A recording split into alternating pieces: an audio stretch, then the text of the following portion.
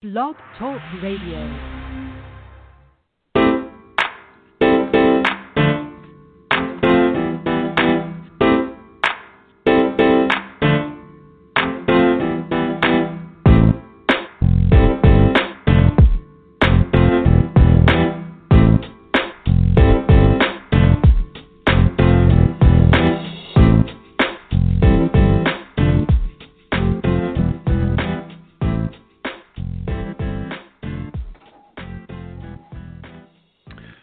Welcome to the Perkins Platform. This is a solutions-oriented podcast and live radio show. Each broadcast, we dedicate about 30 minutes to explore contemporary issues and solutions in education leadership, and this is your host, Brian Perkins. As usual, we have a really special guest for you today who is a licensed psychologist and distinguished professor at the NEAG School of Education at the University of Connecticut, Dr. Sandra Chafulis. Welcome, Sandy. Thank you very much for having me. I'm excited for this conversation today. Yes, thank you. And so for those of you joining us and didn't get a chance maybe to read a little bit about Sandy, she directs the UConn Collaboratory on School and Child Health, and she authors a great blog on Psychology Today, promoting student well-being. And so she's worked as a school psychologist and administrator. She's been in a variety of settings, and her expertise is certainly very welcome today as we talk about this the disturbing trend in teen suicide, and one of the blogs that was written was that America is facing a teen suicide pandemic.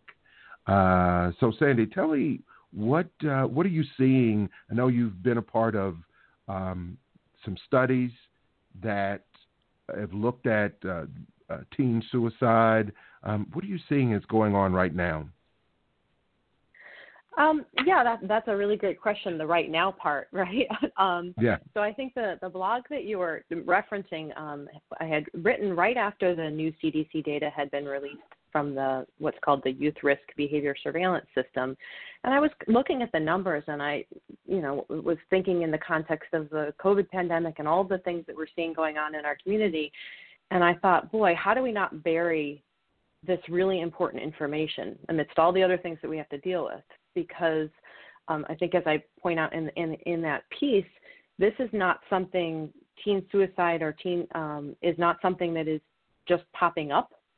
It's right. Something that we can see trends over time, and changes in some trends are more significant trajectories or substantial, I should say, trajectories for certain subpopulations, such as female, Black, or non-heterosexual populations. So how do we bring this up to the forefront of the things that we were doing? Again, this was back last in fall, because the top concern on my mind right now is how are we going to protect mental health and emotional being with all of the things that are going on around us.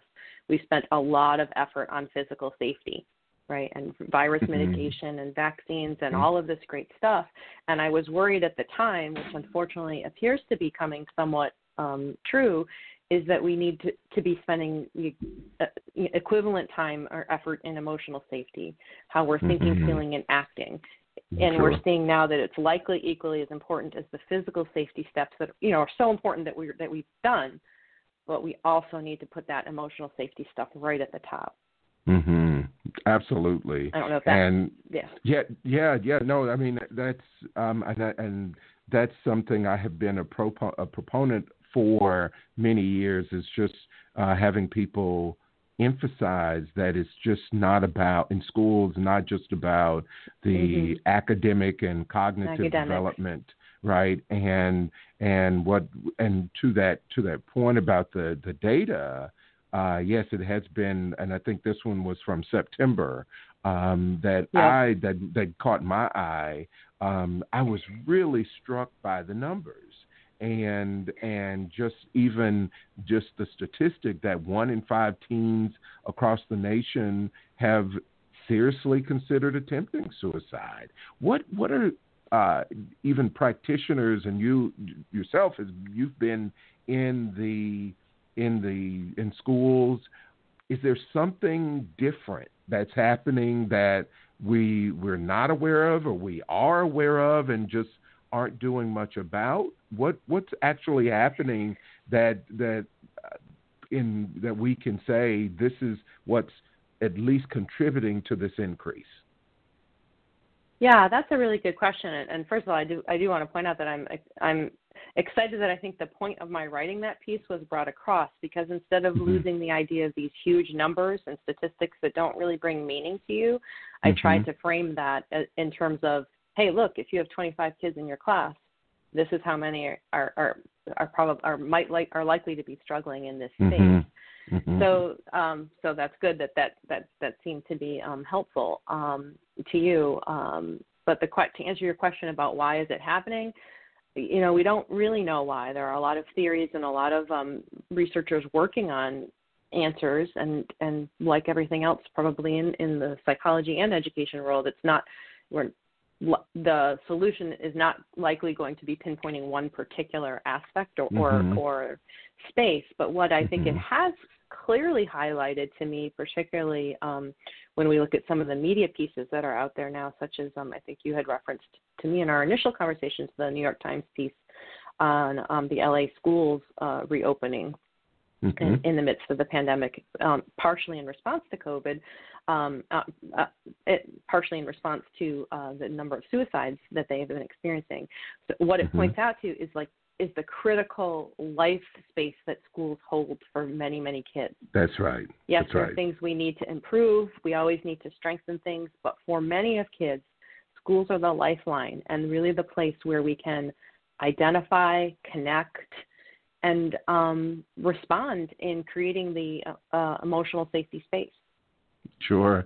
And that also suggests to me what we've heard for a very long time about school playing the role of that consistent space for many children, that it's the place where they know what happens, they can be sure of the structure that and from something as basic as what time it starts and what time it ends, right? That for many students, that it's not, that their days are not guaranteed to be like that.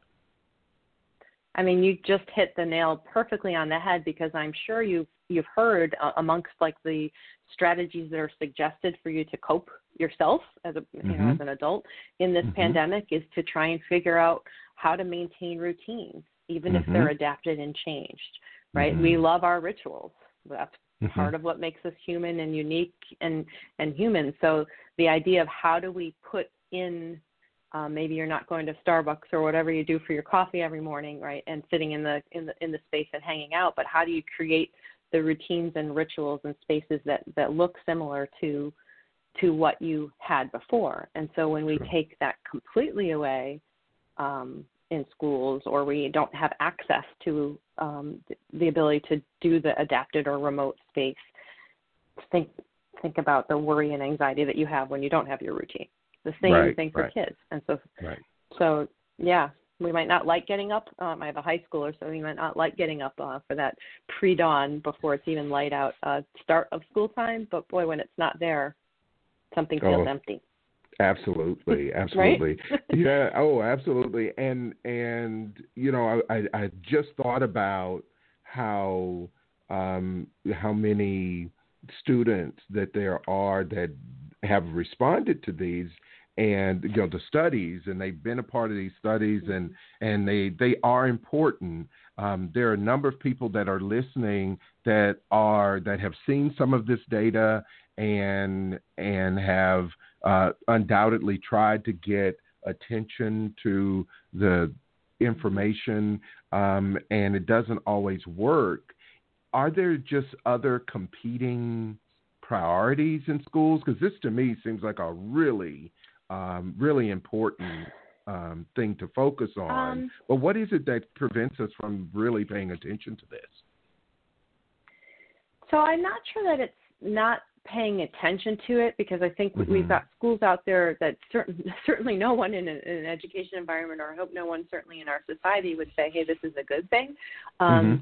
What I think personally is that, as I had written in that particular piece, that part of a suicide prevention and response plan is not just about recognizing symptoms and then responding when things are already tough. What we want to try and use a prevention standpoint, where we're looking to prevent or mitigate against those symptoms and incidents from even happening to begin with. And so when we talk about suicide, I really would like to capture it in the context of what we talked about right in the beginning, about creating a physically and emotionally safe space. And how can we strengthen what we're doing in schools so that when things don't seem quite right for a student, or things are getting a little bit off, somebody can, see it, or we've taught explicitly how to recognize it in yourself, and know that you have a trusted person that you can go and talk to about it. So we don't get to the point where we're then responding and building post plans. So there are quite a few strategies that we can use in the prevention space that I think we really need to emphasize in our society now. And really, if we think about it, so I'm going to make a parallel, if that's okay with you for a second. Yeah, sure. We've spent an awful lot of effort on this physical vaccine, right? A lot of money, a lot of effort, rapid time, and rapid response. So we certainly have the capacity to do the same on the emotional side. Yeah. So I did not coin this. It's actually been around for a couple of decades. A group named Bigland and Embry came up with this term called behavioral vaccines. So think about that for a second. Behavioral vaccines. So if we know right now in our American society that we've got some pretty substantial stressors and things that are going on, political unrest, COVID, growing recognition of systemic racism, police violence, all those things, that means that everybody needs to have a strengthened strategy in the emotional space, like a vaccine. Think about a behavioral vaccine.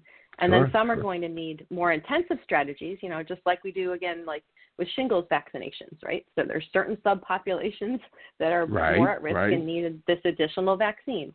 So if we take this idea of behavioral vaccines, or in other words, things that we need to do in our society right now to strengthen the emotional well-being of everyone, then I think I would advocate that that's the direction that we really need to be doing, because everybody, myself included, we can list off lots of situations where I've been really stressed out or worried about things that have been going on, and that my usual coping strategies haven't worked. Right? I'm assuming you could identify and think in your own head about things that have happened in the past year.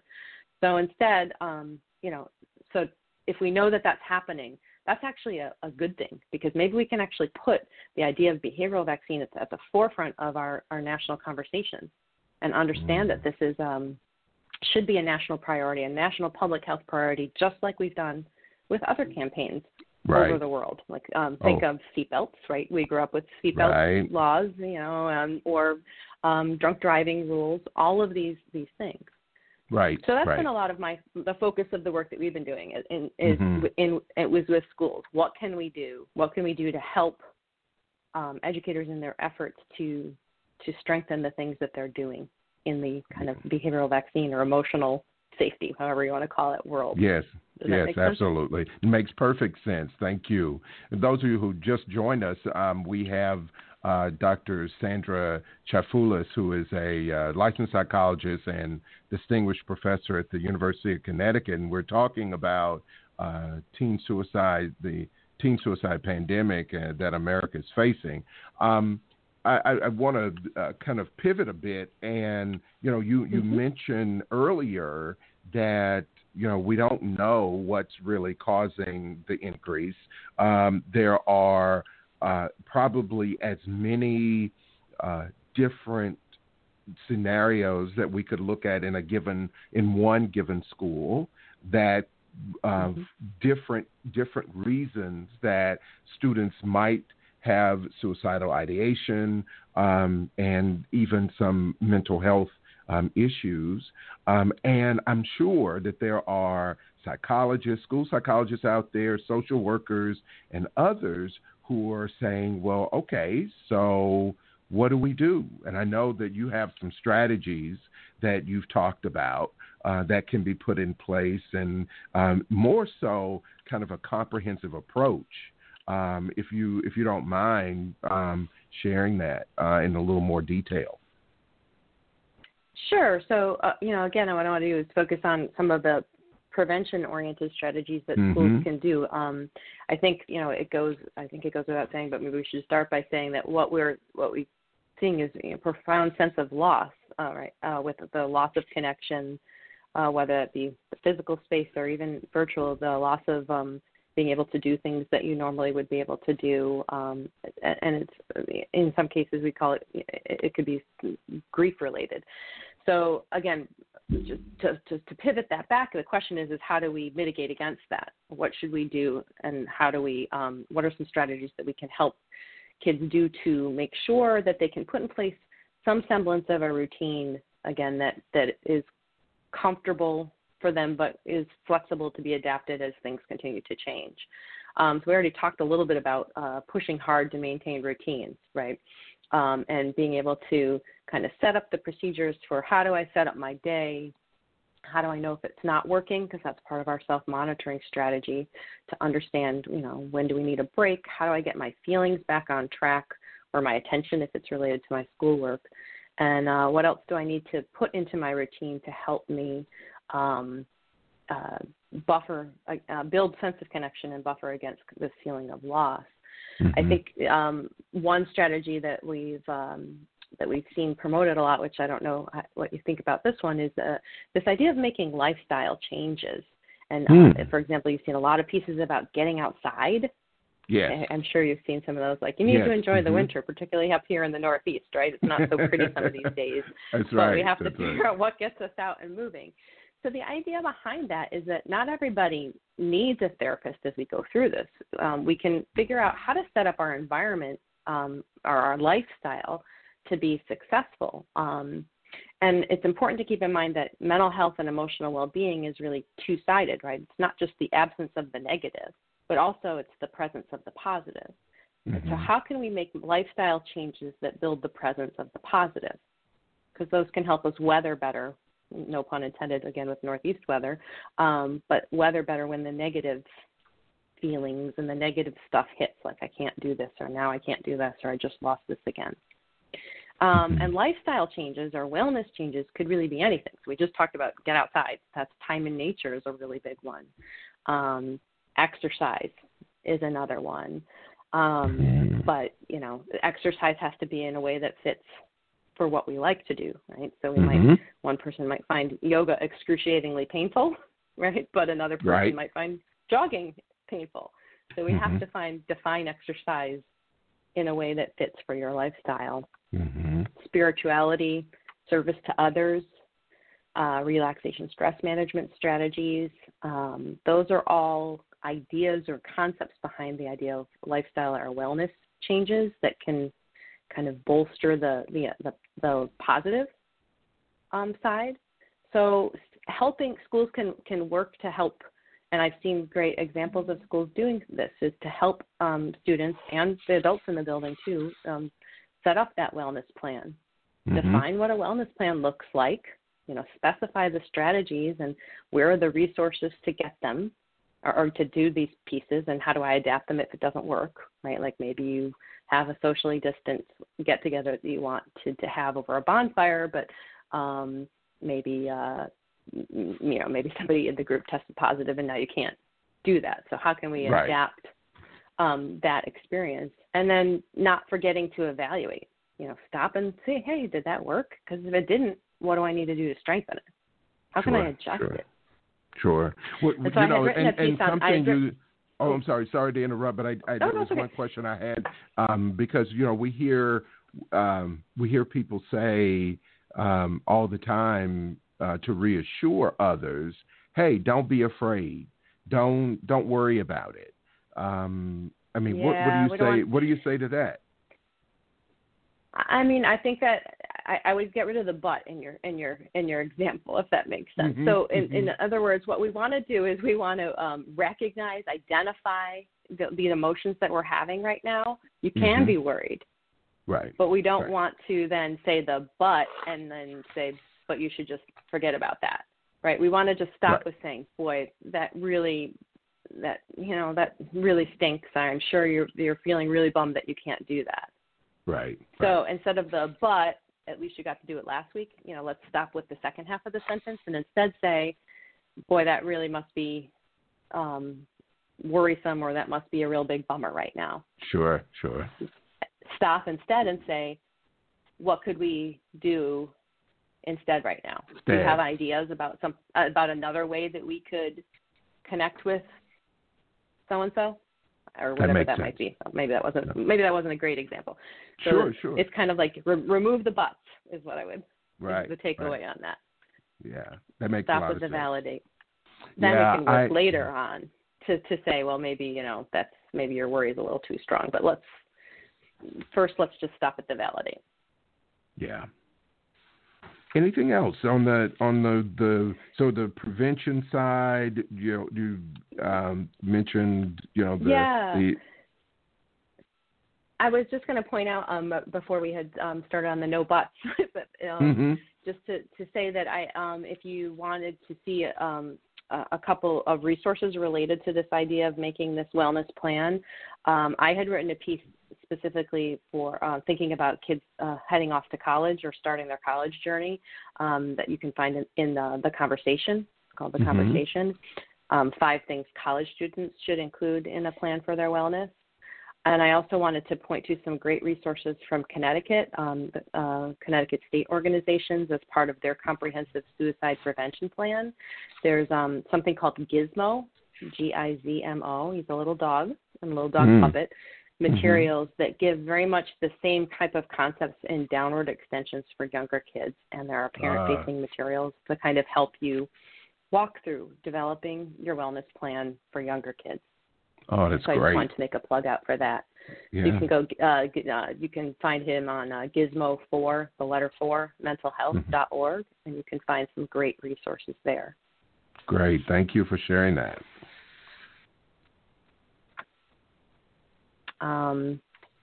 I think we want to.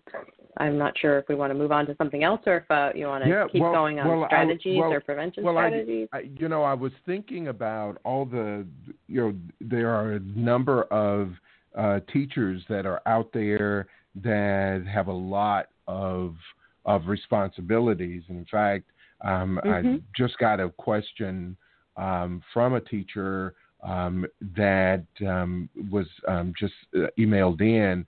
It says, on top of everything else teachers have to do in and out of the classroom, how do you help other teachers identify students that may be at risk without making the teachers feel like they are doing more work?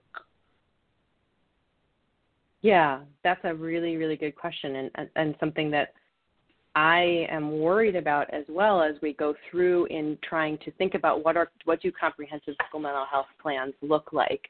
Because at the end of the day, we have to have 2 features. One is that they're effective, meaning they have some science or evidence behind the strategies that we're putting in place.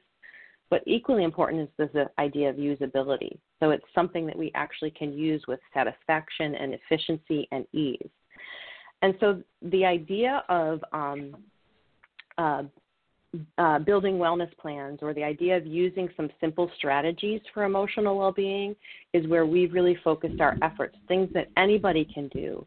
Family members, if we're talking about at home or in a virtual environment, school, whether it's virtual or in person. So I'm not addressing the question specifically, except to say that no educator should feel like they're alone on this island to figure this out. But there are strategies that everyone can be employing to kind of do that behavioral vaccine piece and bolster what's happening. And then there need to be systems in place to make sure that we aren't having students or teachers fall through cracks, right, in terms of identification. We need to know, for example, if I'm worried and I haven't heard from Johnny in about a week, who do I talk to about that? Who do I let know? who is connected to Johnny, you know, because we all have favorites in the world, right, of people and stuff. So who has the connection with Johnny and could do a good reach out, whether it be your social worker or your school psychologist, school counselor, or another teacher, or you know, who can help me build that village. Sure. I don't know if that makes sense, but yeah, no, it does. In terms of so I was doing a bunch of work with families about how to kind of set up conditions to be successful at home, and I think the same conditions, or the same 4 conditions that I set up, are helpful to kind of keep in the back of your mind, whether you're an educator in school or a home parent caregiver trying to figure out how to do all of this. And very simply, I call it the 4 Ps. So 4 Ps. One is that we need to have a physical setup that works for us, right? So that we've made sure that the kids are physically safe, which I know is a concern, of course, but have a place that they can do their learning, have their basic needs met, whether that be food insecurity or a space. And there have been some really creative strategies that are out there. I've seen, setting up learning pods and spaces for kids to be able to go and do their remote space.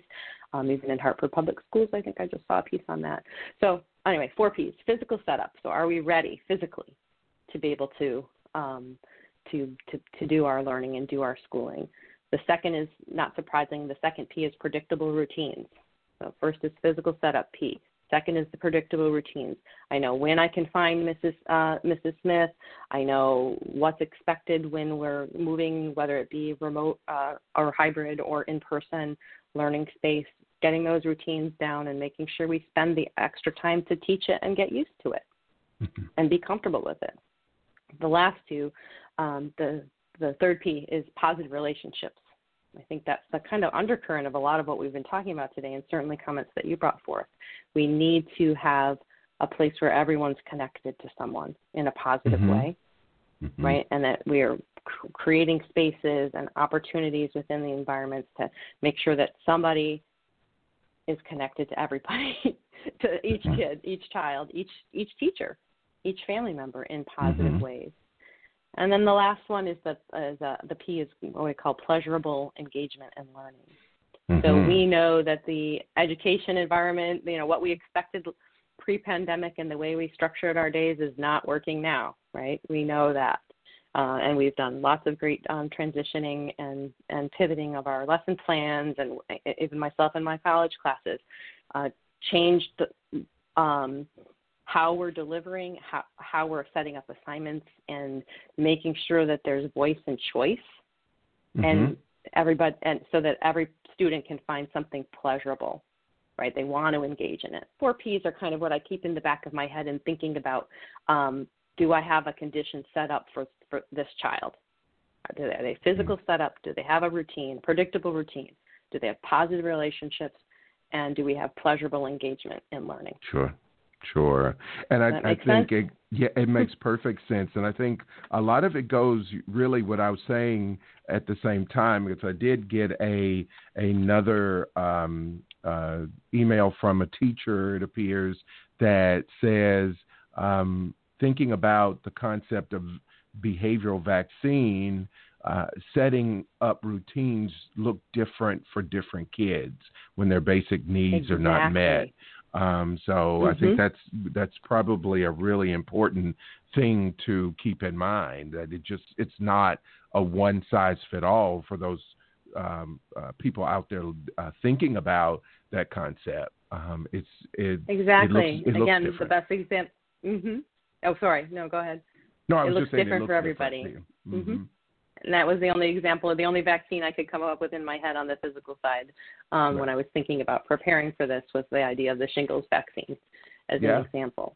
Yeah. But I think that's perfect. So if food pickup with your school lunch delivery is scheduled for X time, and the whole family has to go and do that pickup at the same time, we probably need to have that built into the routine, and maybe the Spanish lesson is not going to get done if that's scheduled at that exact same time, and we need to be flexible to be able to adapt when and how that could get done another time. Does that make sense? Right. No, absolutely. And that we all have to be flexible on both sides of that equation, on the school side, on, that just kind of recognizing that when we talk about things like routines, those too look different depending on the family, and not make the assumption that because it's not possible for someone to meet a certain time or a certain criteria doesn't mean that they don't care or that it's not important to them. Right. Is that it's difficult given their circumstances. So it's very, very complicated, as much of what we've been talking about. I really appreciate kind of the structure that you've put around this. I've had a number of people on the broadcast for different aspects of this that really kind of all fit together, and even just someone a couple of weeks ago who had also contemplated all of the a lot of different ways to harm himself, but one thing that stuck out to me was that he said he just needed somebody to listen at a given point. And I think we absolutely in schools underestimate a child's how powerful their network that exists. I think we make the assumption that children have someone to talk to. And I've even worked with teachers that have said things like, but I'm here, so they should know they can come to me. And I've asked some teachers, well, when was the last time you said that? It's like, well, I don't need to. I'm here. And it's like, yes, you do. I think with the training, I think we really are going to need to put the kind of focus that you mentioned, just like we did on the physical side of this pandemic. We are going to have to put on the emotional, psychological side. We will have to be very intentional about how we address mental health and the emotional recovery from this time period. I certainly hope so. I mean, it would make me feel a lot better, I assume for you as well, if we can emerge from this current situation and get through this pandemic and with something positive, right? And that positive being that we put a national concerted effort into emotional well-being as a public health priority. Oh, absolutely. I couldn't have said it better. It has to be considered a public health priority, and I agree. I don't know that people are not paying attention. There are competing. I think the best way to say it, there are competing interests. There are competing priorities. And we have to just make sure that this is up there. Even with the statistics that we mentioned, I just have to point out another thing that stood out for me, and you say it, keep in mind that the data is, that we're referring to is even prior to the COVID, the economic downturn, the nationwide protests against police brutality. And so this is so that was a starting point. Now we have to look at what's yet to be revealed. So I'm going to tell you, thank Cindy, you for bringing that up. Yes. Yeah. And so I really appreciate you coming on and sharing particularly some of the strategies and framework for understanding how we can go about addressing this. And we could talk about this much longer. I know we're out of time now, but I do want to mention that on March 11th, we have Dr. Crystal Barksdale from the National Institutes of Mental Health in Washington, D.C.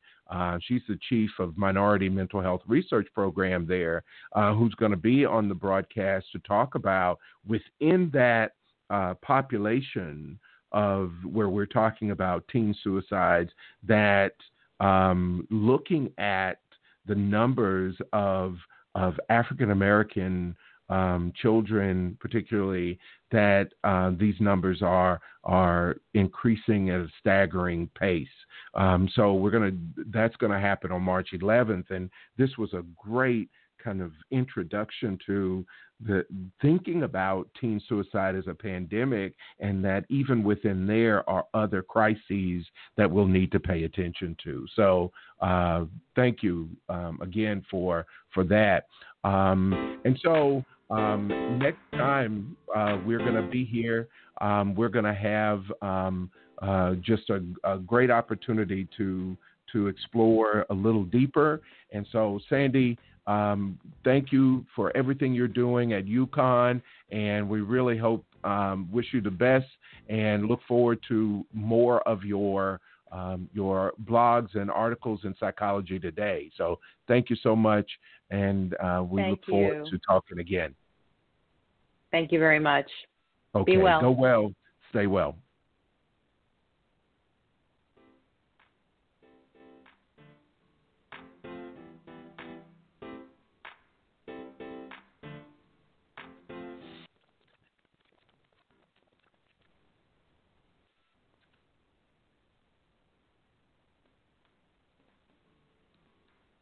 With the Lucky Land Slots, you can get lucky just about anywhere. This is your captain speaking. We've got clear runway and the weather's fine, but we're just going to circle up here a while and get lucky. No, nothing like that. It's just these cash prizes add up quick. So I suggest you sit back, keep your tray table upright, and start getting lucky. Play for free at LuckyLandSlots.com. Are you feeling lucky? No purchase necessary. Void where prohibited by law. 18+ terms and conditions apply. See website for details.